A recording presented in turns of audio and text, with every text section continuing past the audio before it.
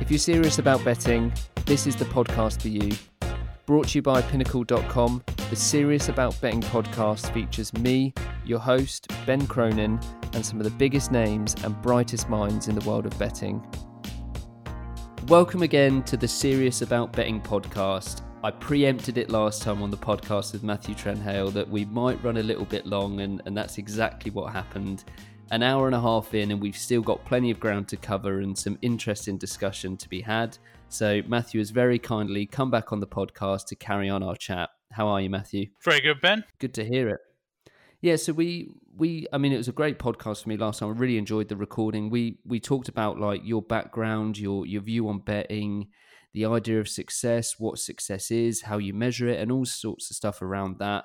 I think now we can pretty much tie those two together and take a deeper dive into the current state of the industry, if that sounds good with you. Yeah, good with me. Cool. So we talked about your job as in terms of like odds compiling and stuff like that, and obviously working what would be seen as the bookmaker side, and also your betting side and things like that. So for people out there listening that they don't have any experience of odds compilation or anything like that, and they're a casual or a normal bettor, should we say, what for you is the difference between setting odds for a bookmaker and then betting or trading yourself? It really boils down to, I suppose, if you think of it as a bettor wants to be really accurate 20% of the time and can be sort of very roughly accurate 80% of the remaining time, I suppose. And a bookmaker wants to be reasonably accurate 80% of the time and never awful the other 20%. So at any given time, bookmakers know that there's going to be prices that are, poor in terms of their predictive accuracy, I guess, or will end up being fairly volatile. There's every chance that there will be a large deviation between where they start and where they finish, their closing line, and that deviation will be down to their lack of knowledge between where the starting opening price is and the closing price. And so they almost, your primary concern as a bookmaker should be, to a degree, just humility, I suppose. Aware that at any given point you do not have 100% of the information, and that essentially your job is not to create perfect prices. It's basically to make sure that you don't have too many leaks. You want low variance performance, really. Whereas as a punter, you're sort of constantly in the world looking for moonshots, I suppose. You're constantly trying to find patches of real high outperformance. By definition, you're trying to beat the market, and that's not possible to do, super consistently, with great ease. So at any given time, if you're coming up with your own odds, there's every chance that you should be discarding a large amount of the bets that it's recommending you have. And this should come either from the fact that you're not very significantly different from the market, I suppose, or potentially that there are parts of your model or parts of your process that you sort of have a leak that can't be avoided, and then hopefully you distill it down to the 20% or much less. I mean, I've used 80-20, but it really can be 90-10, 95-5 even. But you want to make sure that those few instances that you do place bets, you bet hard, you stake almost disproportionately large, to be quite honest, because you're dealing with, you should restrict yourself, you should be harsh and restricting the number of bets you have, but when you do have bets, you should really press your advantage. So that, a lot of people's problem when it comes to discipline and so on, but if you don't have a model to tell you what to do, if you're just using your own sort of, I suppose, intuition, then you should be constantly looking for reasons why not to have the bet. And then when you do come up with, I cannot see any reason why this isn't a good value bet, then you should really commit to it. basically. Whereas, bookmakers should be commitment phobes, really. They should never want to commit to being massively one-sided by intent. Bookmakers are one-sided by the nature of humanity. Humans will pile in, it'll become so that the general intuition of the public sort of herds around one outcome as being the popular betting outcome. And it can be simple, just as the price is big enough, or the team is popular, or this particular situation particularly speaks to the narrative of the casual bettor. You get one-sided constantly, and there's no value in trying to even out the liabilities, because ultimately, as a bookmaker, you must be thinking that, so a liability of 100 grand that is placed by people who will lose lifetime 100% of the time is not the same liability as 100 grand from people who are likely long-term positive EV bettors. You can't be thinking of those liabilities equivalent, really. And invariably, if you're calculating risk, there should be a sort of a multiplier effect. You double count the smart people's bets, triple count it, 10 times it, or you can do the inverse. You can move it down how much they bet, reduce their volume, and therefore so 100 grand. Not all 100 grand liabilities are created equal. So as a bookmaker, you want to make sure that you commit to as few 100 grand liabilities of the wrong type as possible, and you want to be able to just spread it as wide as possible across as many outcomes as possible. In fact, you don't have any choice. You have to offer odds for every match, every game. So it's almost like one's looking to lose as little as possible across as much as possible, and one's wanting to bet as few times as possible, with as high as possible positive EV as possible. This has sort of changed a little bit, I suppose, over years, as people now want to almost, in their heads, do what the bookmaker's doing. They create a model. Any single deviation from their model and the bookmaker's model should be, automatically bet. So if it's 0.1 difference, I've got, a Kelly stake relevant to 0.1 difference, and if it's 10% difference, I've got a Kelly stake appropriate to that. I would say that this is fine if you think that your model is... It's not even if your model is perfectly predictive. That's not where it's relative betting. So even if you think that your model is calibrated to be perfectly good at beating the market, you don't know if it's perfectly calibrated, unless you know if it's perfectly calibrated across all variations of EV. So if you know that a 0.1% EV is actually 0.1%, 10% is... I have a big problem with Kelly staking in general, for people, because of the idea that you've got this... It's not even like a perfectly predictive model. People rarely have a perfectly predictive model, obviously, and they also very rarely even have a model whose EV is calibrated completely, with the correct correlation with their difference to the market. But yeah, there is this, trying to just sort of bet every single game with every single deviation. And I think that the general belief is that this will kind of spread risk, in essence, like sort of a portfolio. If I bet everything like that, and my argument is that you're doing something as a snapshot that the bookmaker does over a time period. So the bookmaker takes on every opponent across all markets, but will have an opportunity to move their odds as they take bets if they want, and adjust their prices, and then take new bets, and they'll constantly be taking new bets. So it's like an evolving process, whereas people who build these models take one snapshot, right, going to bet the crap out of everything where there's a difference here in this snapshot. And the reality is that as those prices move, you should either be having bigger bets or smaller bets, depending on how much you incorporate the market into your model. So your liabilities should adjust the same way a bookmakers adjust if you're going to bet that model versus market approach. But people don't. They often take this big snapshot, and this big snapshot approach will then ultimately mean that basically you're betting whatever your significant model deviation from the market is.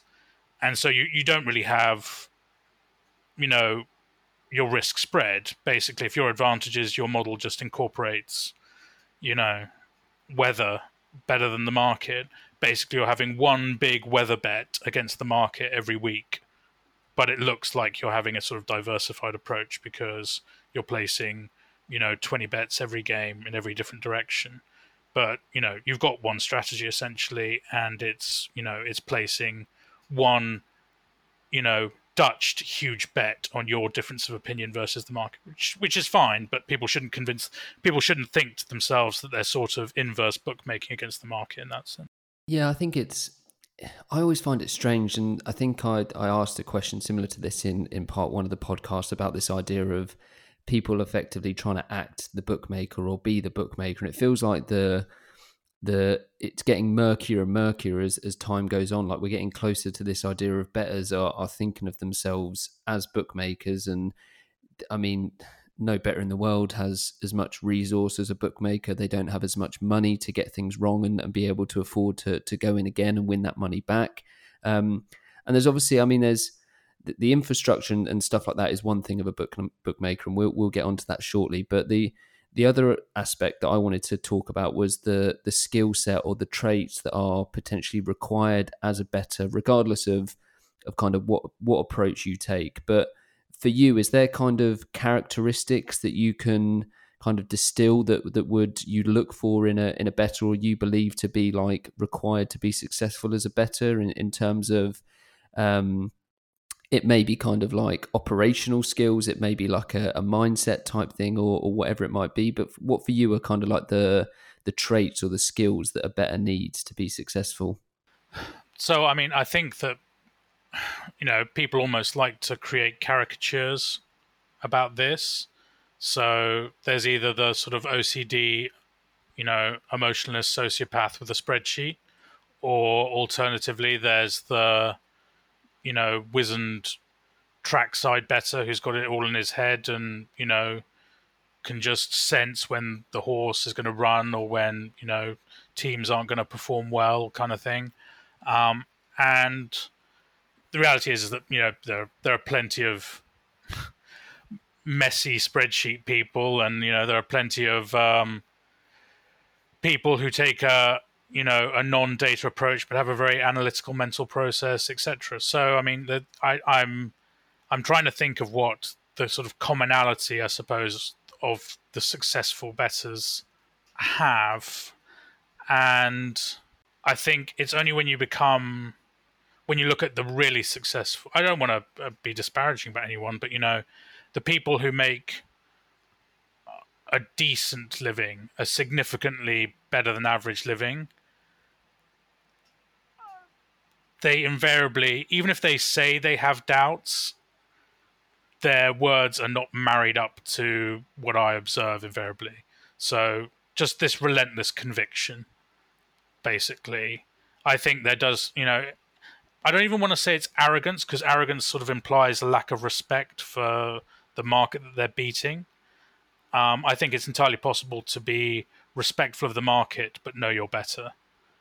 And, that conviction, that sort of ability to translate from I'm possibly better to I'm going to assume I am definitely better. And what would you do if you knew you were definitely better? Well, you wouldn't hesitate. You'd press your advantage. You'd bet big, and hard, and you'd assume that nothing lasts forever. And you'd just be sort of, you don't have to be an aggressive personality, but you have to be hyper aggressive in terms of your action you'll take. So they're often very quick to adapt. I've been in scenarios where someone has been chatting with someone else and they've sort of said, oh, I've observed this in the market. What do you think that means? And there's been a little conversation. It's like, oh, maybe this is that. And by the following day, they've both put, 50 grand in an account together and they're hammering away at it. There's no like, let's run the numbers. They've got an idea. It's an idea that's based on similar thought processes they've had collectively, over the past X years of successful betting. they want to be on it before someone else gets on it. And so there's this lack of hesitation. There's this sort of, aggressive action, I suppose. Those are like the really successful. I mean, if you want to talk about people who just in general outperform the average in betting, a modicum of, discipline basically is, discipline, sort of your basic entry level, understanding that, to be reckless is damaging to the bottom line, I guess. You know, when I say reckless, I mean, poorly calculated risks. Whereas, the super successful bettors are good at taking on aggressively, highly calculated risks, even if that calculation just consists of their own sort of heuristics rather than necessarily mathematically modeling the crap out of something. So, I'd say that seems to be the singular thing that I've observed. But in terms of is there one particular personality, profile? I don't think there is beyond that anything that's really consistent, personally. One interesting thing that kind of my ears pricked when we were initially chatting offline, and I think you mentioned about Discord and the fact that you were on MTG Arena and stuff like that. And I've spoken with Marco before here about. I know you can't necessarily, a good trader makes a good better, but we've talked a bit about that ability to like game theory type stuff, or that ability to just like naturally think about probabilities and process things in terms of like what influence one thing might have on another and stuff like that. So as someone who's played Magic the Gathering as well and is involved in the betting industry, do you see a lot of crossover there, or is it just kind of a coincidence that there seems to be a lot of people that are successful or good at that game and also venture into a career in the betting industry? I think for me personally, so this obviously is sort of popularized by the fact that, Pinnacle's association with quite a few heavy games players, and it's interesting actually. So playing these kind of games, so Marco is a big fan not just of Magic but of sort of other more complex board games. I believe actually Spanky is I forget which name of the board game that he's the Twitter persona Spanky. I forget which board game he's really good at, but is really phenomenal at some sort of slightly higher level order of thinking board game. But these are all things that I associate with bettors, successful bettors, and not necessarily with successful bookmaking. The thing about Magic, it's hard without going into, I suppose, too much detail, but the thing about tournament or top level or professional level Magic the Gathering is that, going back to the sort of hyper aggressiveness, is that there are small windows where, due to the nature of the fact that they're always releasing new cards with new game mechanics, and the meta game, as they would call it, is constantly evolving, there's small windows that crop up where you can gain huge advantage for a very short period of time. So everyone in Magic is looking to break the game. The phrase is always like, that is so broken, that card is broken, or this deck is broken, or whatever it may be. And that's what they're actively looking for. It's almost looking to break the game down to the point where the game designers are unhappy. You're constantly looking to basically create, because they have to, occasionally they'll ban cards from a tournament play cycle because they've created a deck that's so broken, and they're trying to do this because they don't want recreational play to be ruined by everyone basically losing to the same deck. They're either playing that deck or they're losing to it. So they have this cycle of banning these cards that can't be used, or these kind of things. And so you've got a group of people. So the people who design Magic the Gathering, they're bookmakers. They're trying to make a game that is equally fair to all people, always fun. And Magic the Gathering players are constantly looking to fuck it up, basically. So all the top-level Magic players are people who are excellent at basically finding holes and abusing, flaws. So really good games players very much become, good punters, because that is essentially what good betting is often about.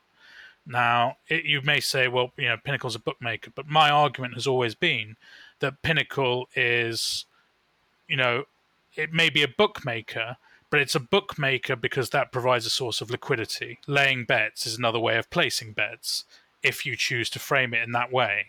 So if you look at Pinnacle instead of being a bookmaker as being an enormous professional syndicate of bettors, then if you have collectively a group of people whose constant job is to always be looking for edges to beat the market, and then just give them sort of a system to input that knowledge into, and instead of placing bets, they've got to position themselves so that they'll take the bets. It's kind of like the inverse. But, you create a very specific product when you do that. You create a product that maybe doesn't have quite the same amount of markets, maybe doesn't offer, the same type of limits, at the same time, or, it's sort of, you basically are saying, right, we want to create a game environment where we can win consistently. And so we have to, set up the game in our favor. So those games, I think people who are really good at those games are invariably the ones who are the ones who sort of become great punters. And it just so happens that, if Pinnacle's approach is that they want to basically constantly be looking to be the market, but bet the market against, one half of the market against the other, then they're taking on the better mindset. But then you got people like, I suppose, the poker player. When I sort of think about other advantage players and their place within sort of bookmaking, I think to myself, with poker players have some attributes. Poker players always understand the importance of setting the game in your favor. You always want to sit down at the best table, best chance for you to get EV. So I'd sort of, poker players would be good customer profilers potentially. I noticed like a lot of people who do a lot of online grinding, they have their own little portfolio of profiles for, players anyway, loose players versus tight players versus good versus whale versus all the rest of it. And then you've got, another class of one, but you've got card counters. And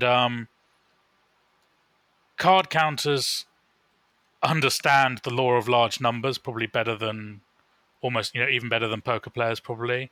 They understand that you've got to be in that game constantly, even when you're losing.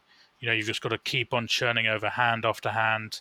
And in a weird way, like, they're like bookmakers in that they don't have a choice. They've constantly got to put themselves in a situation where they could be losing lots of money all the time, card counters, because they've got to be they've got to be there playing hands that are negative EV, but then when the positive EV comes along, so they're like bettors and bookmaker hybrids. In fact, in general, I would say that people who,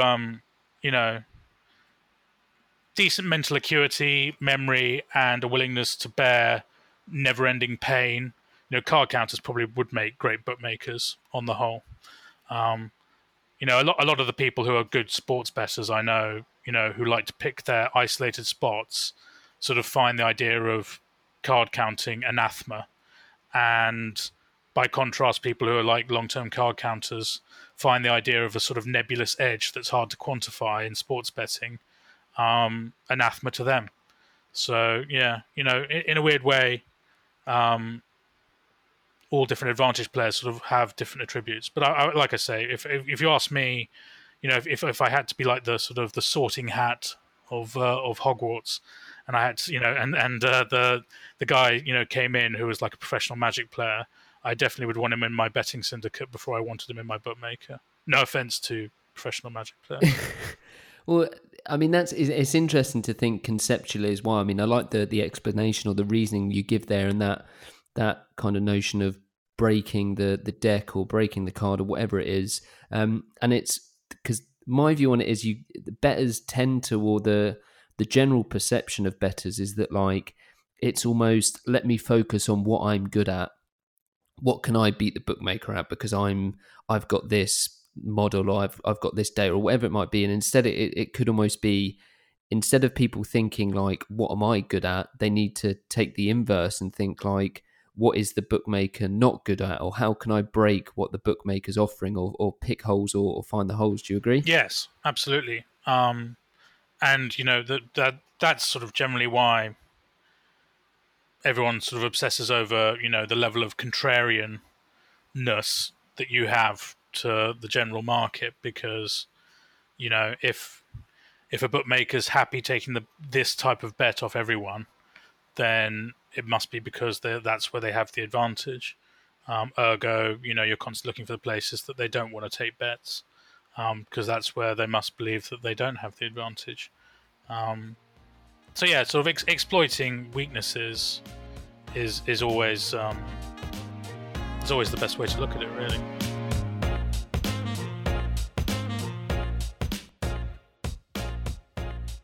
And as I did your initial intro, and I mentioned your podcast and Inside Betting. Like I said, I'm a massive fan of it. I've listened to the episode. I really enjoy the style of it, and kind of imagine you sat there by like an open fireplace and the musings that you've got on the betting industry, and had a bit of a break for a while from it. And then your recent episode was, I can't remember the title offhand, but something around like how to build a bookmaker, not a dressmaker. Anyone that's listening to this and hasn't listened to that, I strongly suggest you go and listen to it. Maybe do it in chunks. It is quite a lengthy one, but maybe just, Matthew, if you could kind of summarize the kind of ideas you were digging into, and what this concept of like a dressmaker versus a bookmaker actually is to you.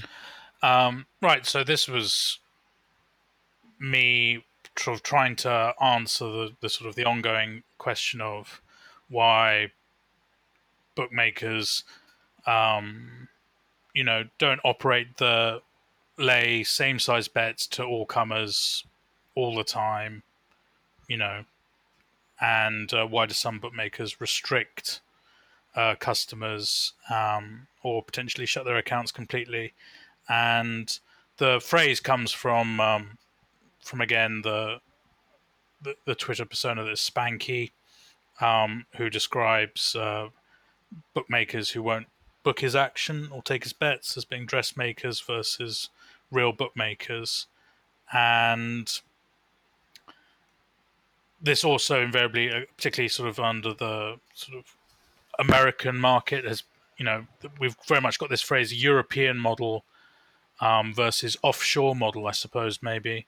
Offshore being the Caribbean, Costa Rican, Panama kind of style of bookmaking, and versus European bookmaking, which is sort of personified by particularly the big UK corporates and so on, where they restrict accounts and close accounts that are going to be long-term profitable against them.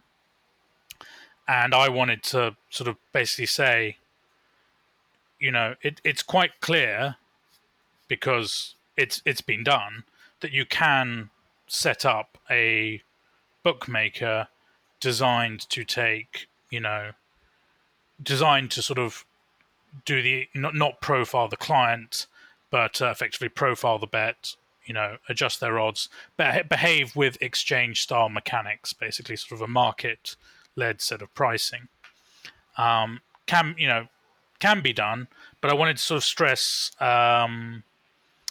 all that's necessary to make it happen, and ultimately why, even if that is a long-term profitable venture, it has not become the prevalent way of running a bookmaker.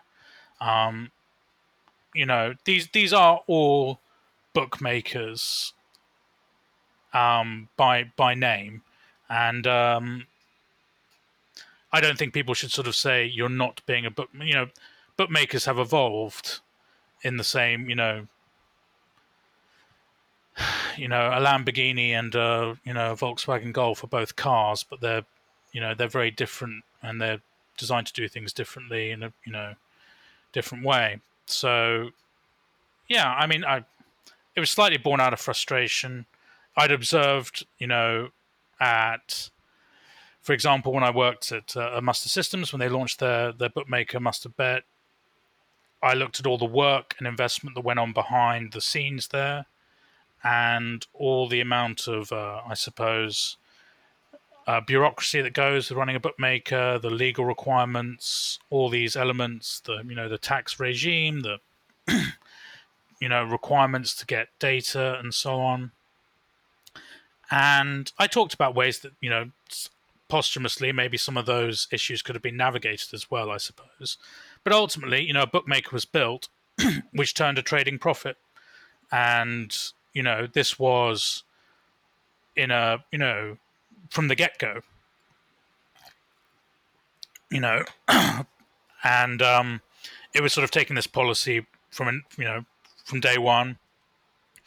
Pinnacle obviously had a prolonged period where they were booking a lot of recreational bets from the US originally, and then their model, evolved. But Mustard pretty much had to, the first 500 clients through the door were all names I recognised because there were people who'd taken fortunes out of the bookmaking industry generally, and yeah, we tried to provide a hospitable location for them to all fight against each other, and take a minuscule rake out of the sharks feeding on each other, I suppose, in essence.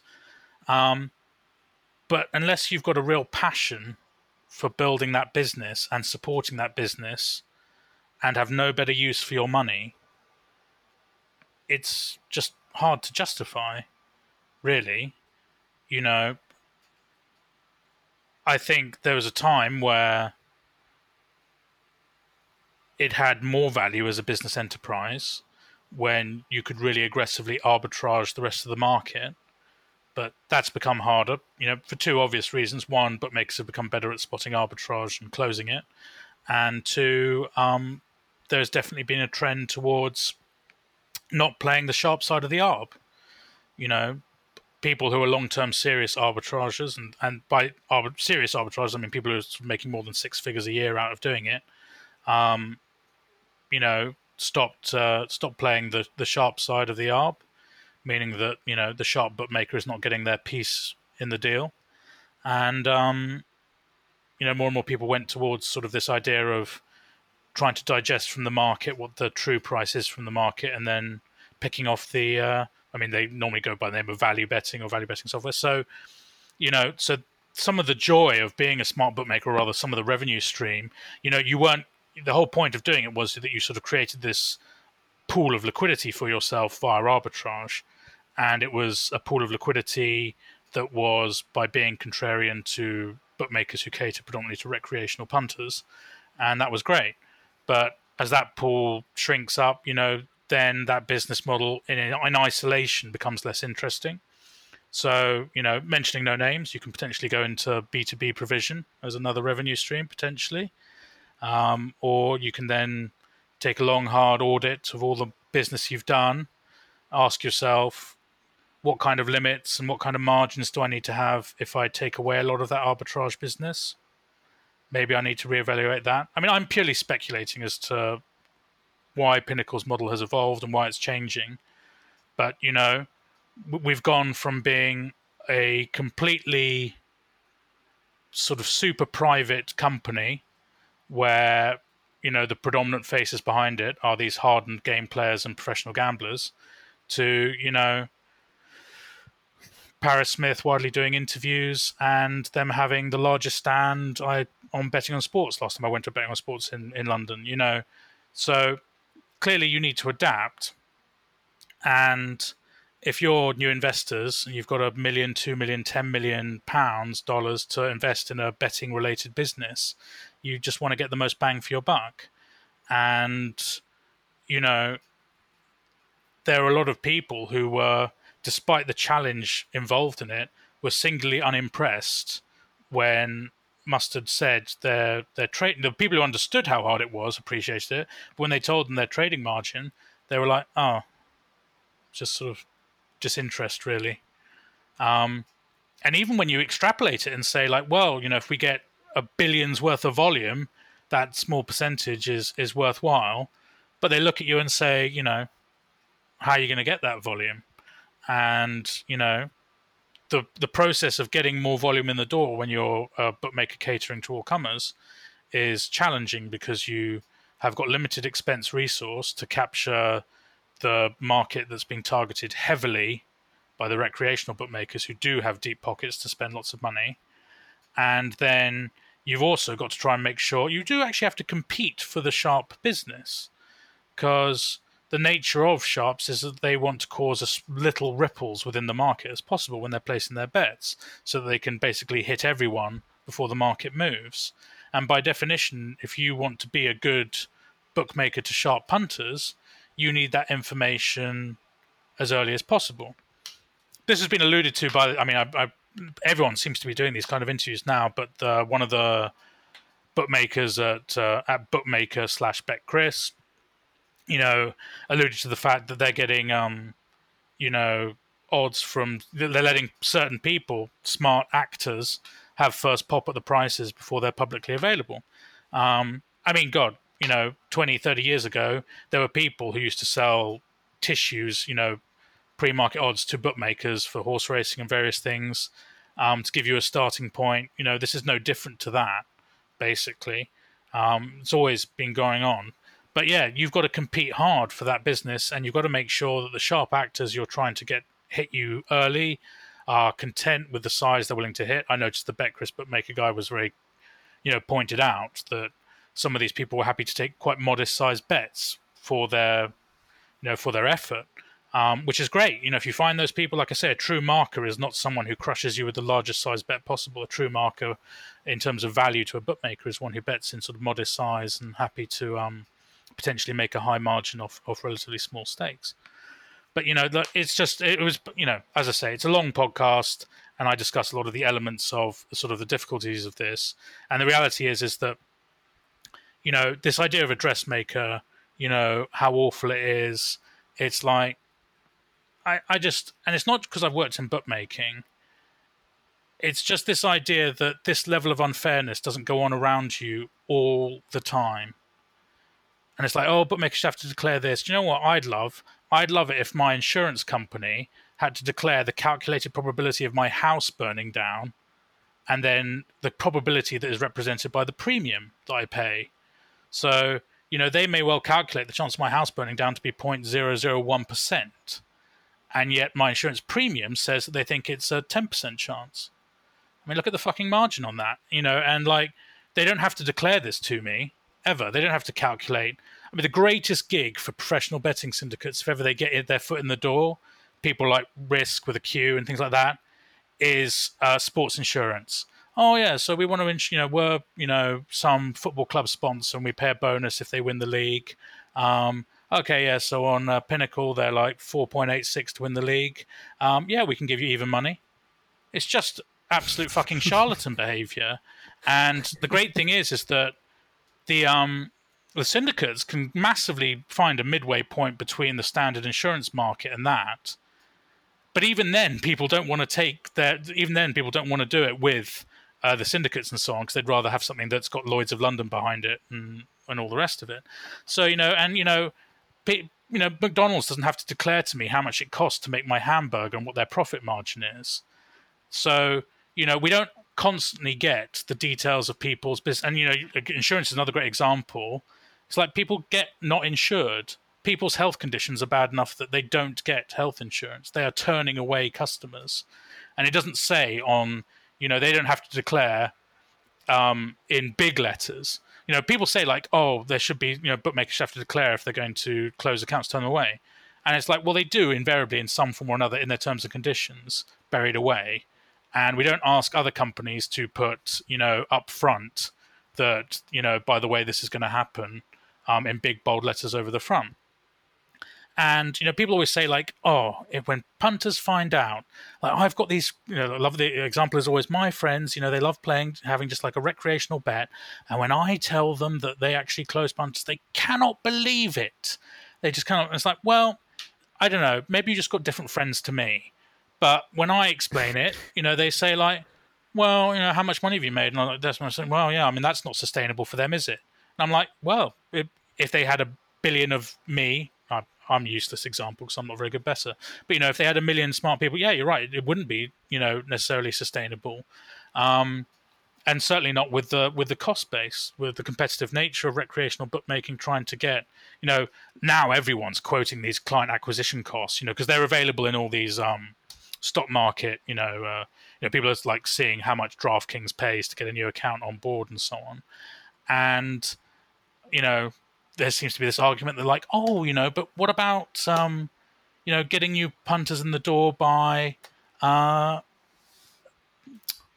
was I going to say? Getting new punters in the door by just sort of saying that we take an honest bet and we don't close people. It's like, you know what? It may have great marketing value. Pinnacle will be the ones to answer that question.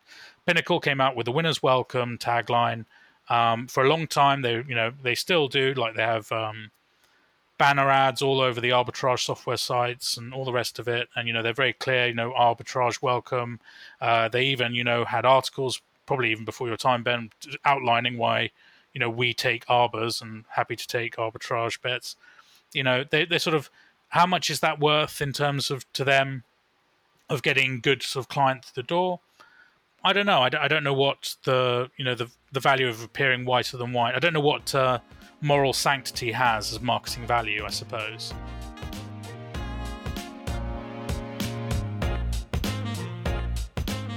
Well, I guess it's the segment of customers that might be interested in that. And what I was going to say is I'm kind of with you on this concept of fairness and the complaints that get levied against. I mean, like you said, you call it like the European model or whatever it might be. And to kind of use your example is, for me, and I know some other people I've spoken to, it shouldn't be this. Unfairness isn't maybe a too strong a word to use, but should it be the case that if you want to play the real game, you bet with a Pinnacle or you bet on the exchange or wherever it is you go that gives you that ability to kind of play the no restriction game.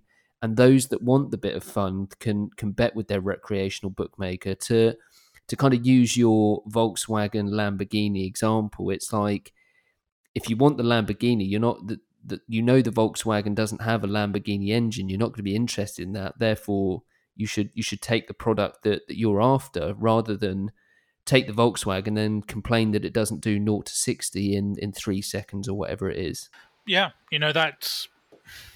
I think so. I mean, again, I've got a name dropping him relentlessly now in this podcast, but Spanky rightly said that SBR used to have a little marker. SBR, the Sports Bookmaker Review, or whatever website, used to have a little marker whether it takes professional play or not. On the website, which they would put next to certain bookmakers. So a bookmaker could get a grade from them basis on whether they pay out on time, how many complaints are made against them, all these kind of things. So they could get an A grade by just operating with, I suppose, integrity in that regard. But then they wouldn't necessarily get the tick saying, professionals accepted. And I'm quite happy for it to be known publicly. I would happily have, but I think this stuff is publicized anyway to the people who it becomes a problem with. Short Google search later, or whatever, and they will be advised. If you want to go down this route, you can, allegedly find ways around opening new accounts at recreational bookmakers, etc. Or if you want to go down the other route, you can maybe look at trading on Betfair, betting with Pinnacle, betting into markets which accept, sharper bets, etc. The options are there to those. I'm happy for it to be a responsibility of the individual, to be quite honest. Well, sorry, I could just shorten that sentence to I'm happy for things to be the responsibility of the individual. But, to go and find out these things. But I'd also be okay, if New Jersey said that you had to declare, they were happy with, because you can't, is it right that you can't close in New Jersey, but you can restrict? So I think you can allow people to play like $2 card counting or whatever, but you can't actually tell them to go away or something like that. Anyway, and it's applied to sports bookmaking. So yeah, I'm happy for them to create this kind of symbol that has to be put on the bookmaker's website. And it can be small, bottom left corner, whatever, that says whether we restrict, are limits universal or will your limits vary depending on your success as a bettor. I'd be happy for that. I mean, for me, like in terms of when people talk about fairness, actually, I just want to sort of cover this a little bit. Is there are lots of unfair things that aren't necessary and are detrimental to the consumer experience. That can be fixed and improved upon, undoubtedly. And they all require some investment invariably by the bookmaker or the technology providers. Maybe not a huge amount, but there are definitely things that can be done to improve everyone's overall experience. Some of them completely sort of, you know, asinine, I suppose, in a sense, in that, maybe the American market doesn't want, to have oddly rounded prices or something like that. That's something that you should be able to offer. Although, I mean, never did Pinnacle any harm, obviously. But they want -110 both sides of a handicap, regardless, kind of thing. There's little things like that that just improve, actually improve your bookmaker's performance, actually, as well. But improve your user experience. Right down to sort of this idea of clearly posting limits of how much you can bet on a market.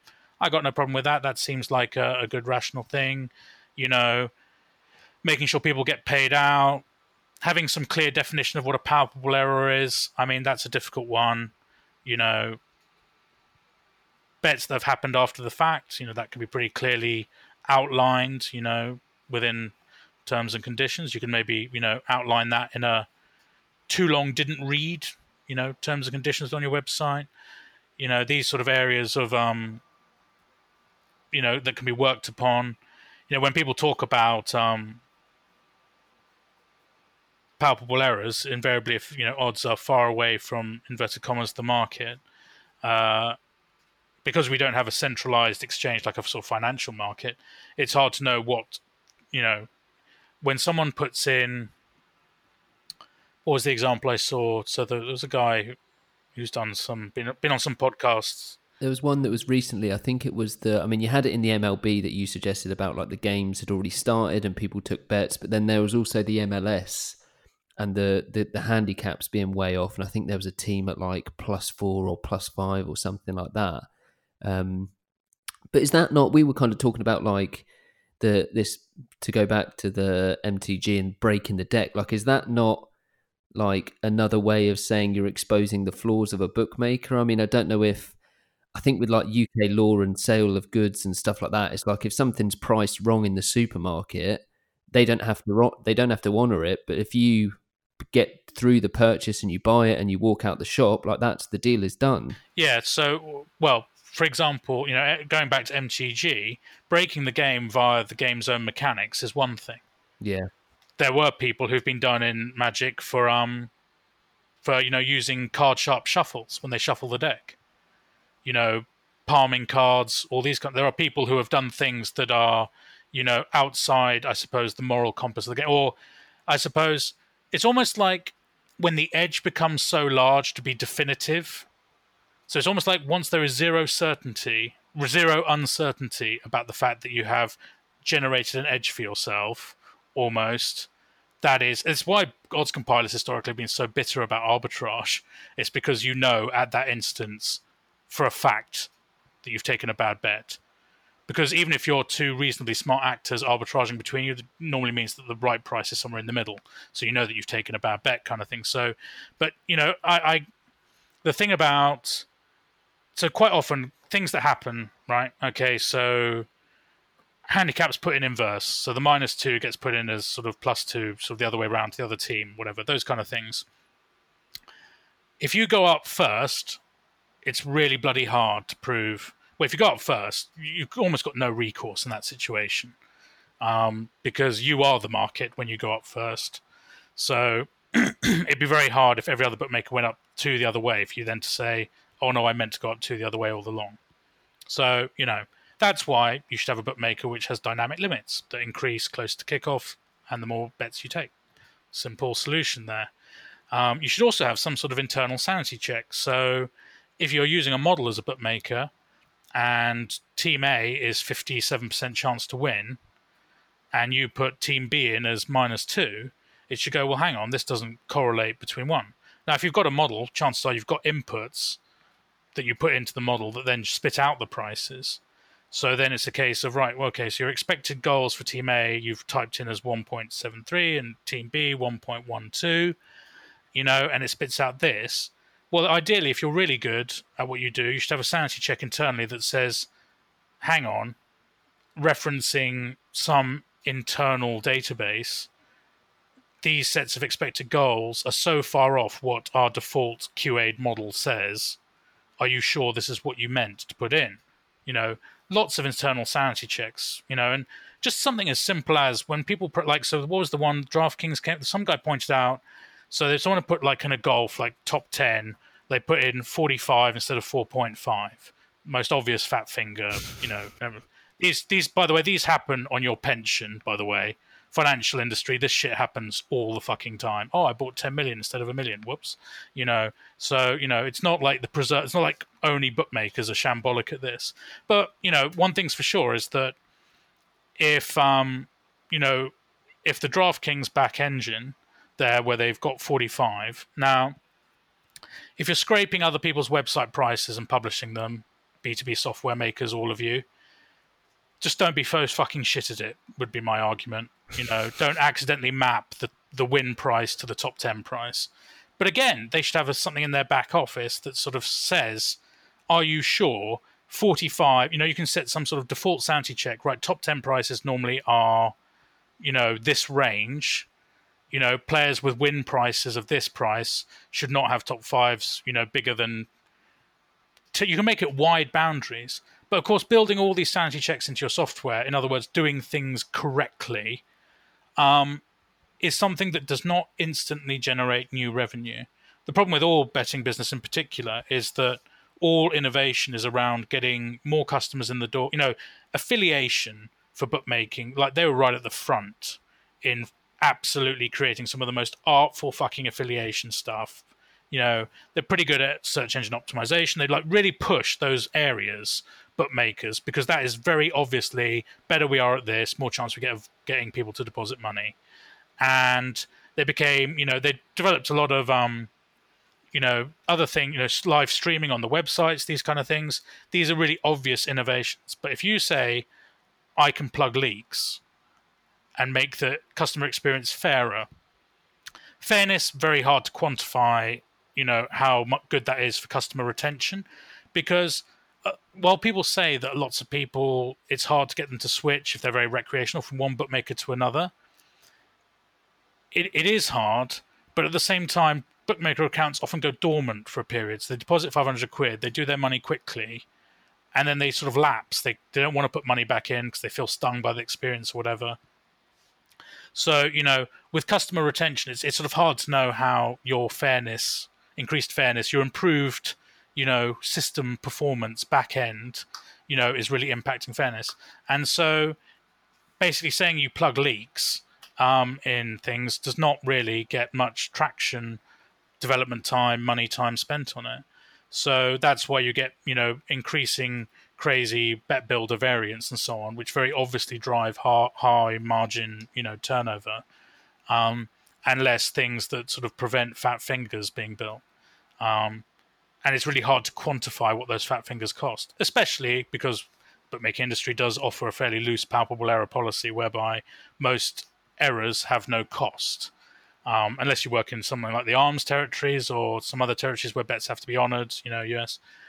But, I suppose if you said that these fat fingers always had to be honoured, then that would prompt potentially more, innovation. I mean, you can say that the ultimate leak is people who win money, and bookmakers have gone hard into innovating over time in that. So customer profiling has had far more time, effort, and innovation put into it than has done improving the models of markets. A lot of the models have not changed. In my case, I've observed them as not significantly different from the ones I used 20 years ago, or rather the Excel spreadsheets I was using 20 years ago. But, the ability, the amount of machine learning and so on that's gone into profiling customers. So, the money automatically goes to where they feel the most bang for buck is. And the reality is that if you get to see bets come in and then decide whether you want to take any more, that is considered preferable. We'd much rather be a trawler, catching all the fish and then tossing out what we don't need, in terms of we feel this is better because it means that we don't have to, dilute our marketing.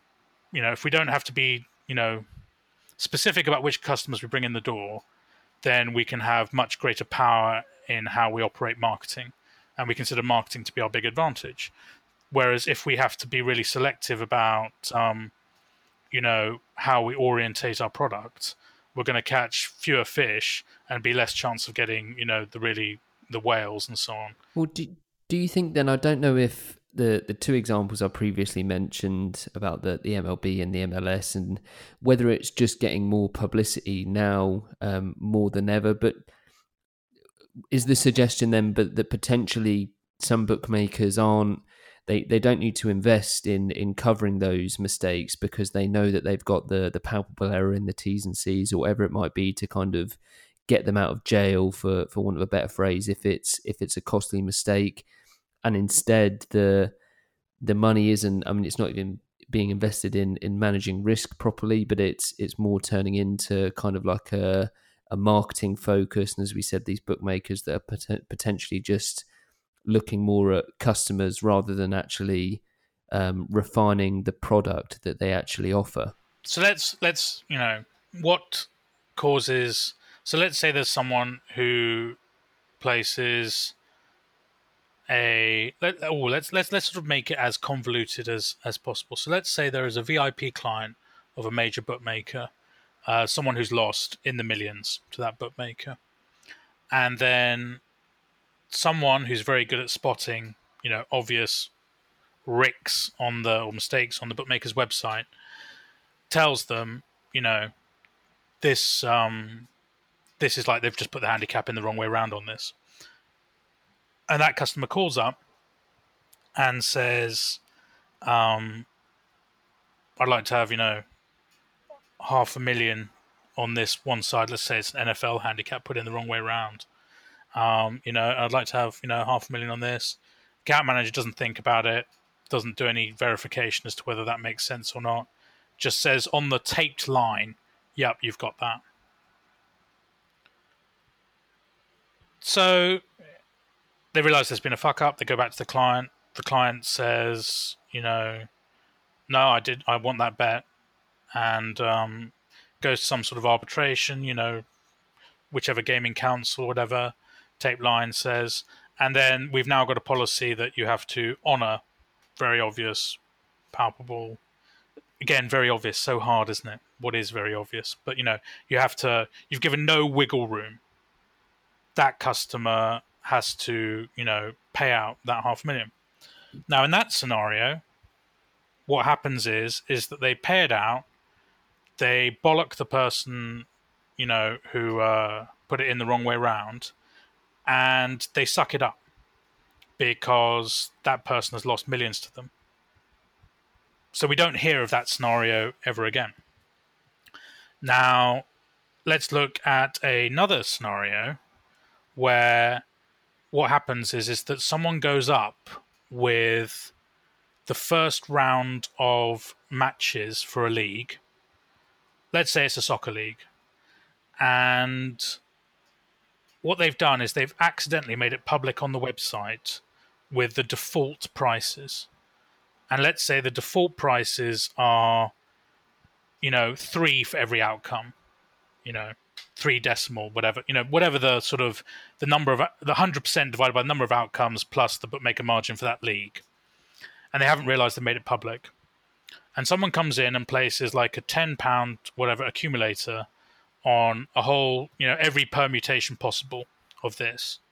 So it's an obvious rick that they've made. They didn't mean to do it. It's very unlikely that their intention would be to offer the same odds for every outcome for every match in that league. And someone has just literally permed the crap out of it. These bets look utterly recreational. They've done all the draws, all the away team, wherever the value is. They've done it in, various different things. They've got their mates on it quickly. They've done all of that. Right, so now we've got a load of potentially bad actors, the kind of people who are only ever going to be looking to exploit these kind of things, and potentially a massive payout. You can debate amongst yourselves, listeners, whether this is actually based on a true story or not. And so you've got a whole massive liability. Let's say it's even potentially a 7-figure liability for this. And in that situation, you force the bookmaker to pay out. right? Let's say, even, the bookmaker doesn't go bust. Let's not get too hysterical about it. But, it's a significant dent. What happens there? Well, everyone agrees with the bookmaker that we've got to prevent this from happening ever again. So we fire the poor fucker who did it. No, well, he gets bollocked. And so then we have to figure out a way to make sure that this never happens again. And invariably, what's going to happen is that there's all likelihood that the easiest way to prevent this is some sort of bet acceptance speed bump or a very low maxed cap liability or whatever. And the last thing that someone will do is say, do you know what? If we just had some sort of sanity check within the system which had rough expected, like even if it was a market feed coming in and says, look, if you submit these prices here, are you sure? Yes. You've got all these deviations from the Sport Radar feed, the Bet Genius feed, the TX Odds feed. Are you sure? Or even if it was just deviations from your basic, ELO model, simplistic ELO model that you realize you're about to submit a load of prices. That would be the obvious way to not impact customer experience and create some sort of internal sanity check to prevent that from happening again. And unfortunately, we're trapped in a world where doing that development versus just capping the max payout for multiple bets or creating some sort of bet, which basically uses existing configuration settings and so on. That's what happens. So in effect, if we start enforcing, even obvious palps on people, we get this scenario whereby we're going to potentially impact we're going to make bookmakers worse at what they do through their own fault, rather than actually making them better. So I'm all for an arbitration, but at the same time I feel like very obvious palpable errors. It's like, the worst offender ruins it for everyone, So I think you can't get rid of palpable errors completely because of the nature of a few bad actors who have gone to town on it, But there'll be plenty of people listening to this thinking, I do not see what's wrong with anything you've just said. Fuck them. They're in business. They've made a mistake. They've got punished. But, I think there should be an encouraging environment for people to act in a fair way. I have regulatory bodies for finance and things like that to try and stop, boiler room selling people to, old ladies or whatever. And, we have these kind of things to try and prevent bad actors. And these things should work in both ways, as far as I'm concerned. The companies offering the service should feel a sense of protection, and the customer should feel a sense of protection as well. So I would say that it is, there are people who will enforce these palps, and I dare say there are, it ought to be said that even the areas like, say, Italy, where there is, people say you have to pay out the palp, there is still an appeals process in Italy. And if you can clearly make a good enough case, then, you can get it overturned. I'm not so sure about the Nordics. I think some of the national Nordic bookmakers, but in their cases, they've got quite low payout limits in some people, so they limit it there by another route. So yeah, I mean, I always think that, but then again, setting up a body whose sole job is to basically look through, hundreds of bets a week about whether was this a palp, was this not. Hey, it's a business idea for Sport Radar. We should be able to say the market average was this, the deviation was this, falls within or without the boundaries, of acceptability, But then if you give one person the power of arbitration, it would have to be something that all these bookmakers sign up to and then agree that we will take the palp arbitration. I mean, there's already IBAS for arbitration anyway in the UK, people sort of have middling levels of success with it. Some people have got really positive experience of going sort of arbitration for these kind of bets, and other people it's been terrible. So no, I certainly think it's useful to kind of, like you said, it's a strange kind of the society's view on how things work and where we're at. And I mean, it's interesting to get those, or that perspective on it. I think, I mean, we've got through part 2. We're another hour and a bit in. We could easily do part 3, but we'll have to call it a day for today. I wish I could record podcasts all day, but I have got some other work to get onto as well. Thanks for coming on. Thanks for being open and honest and giving us really interesting perspective on what sports betting is about, what the industry's like, and kind of your thoughts on things. I've really enjoyed it, so just want to say thank you very much. Pleasure, Ben. Thank you very much for having me on. And I hope you've enjoyed listening to today's episode of Serious About Betting. You can learn more about what we've discussed on the podcast by heading to the betting resources section of the Pinnacle website. We've got thousands of articles that cover everything you need to know about betting. You can also follow us on Twitter with @Pinnacle to keep up to date with the content we're putting out. Thanks for listening, and bye for now. Thank you for taking the time to listen to the latest episode of the Serious About Betting podcast.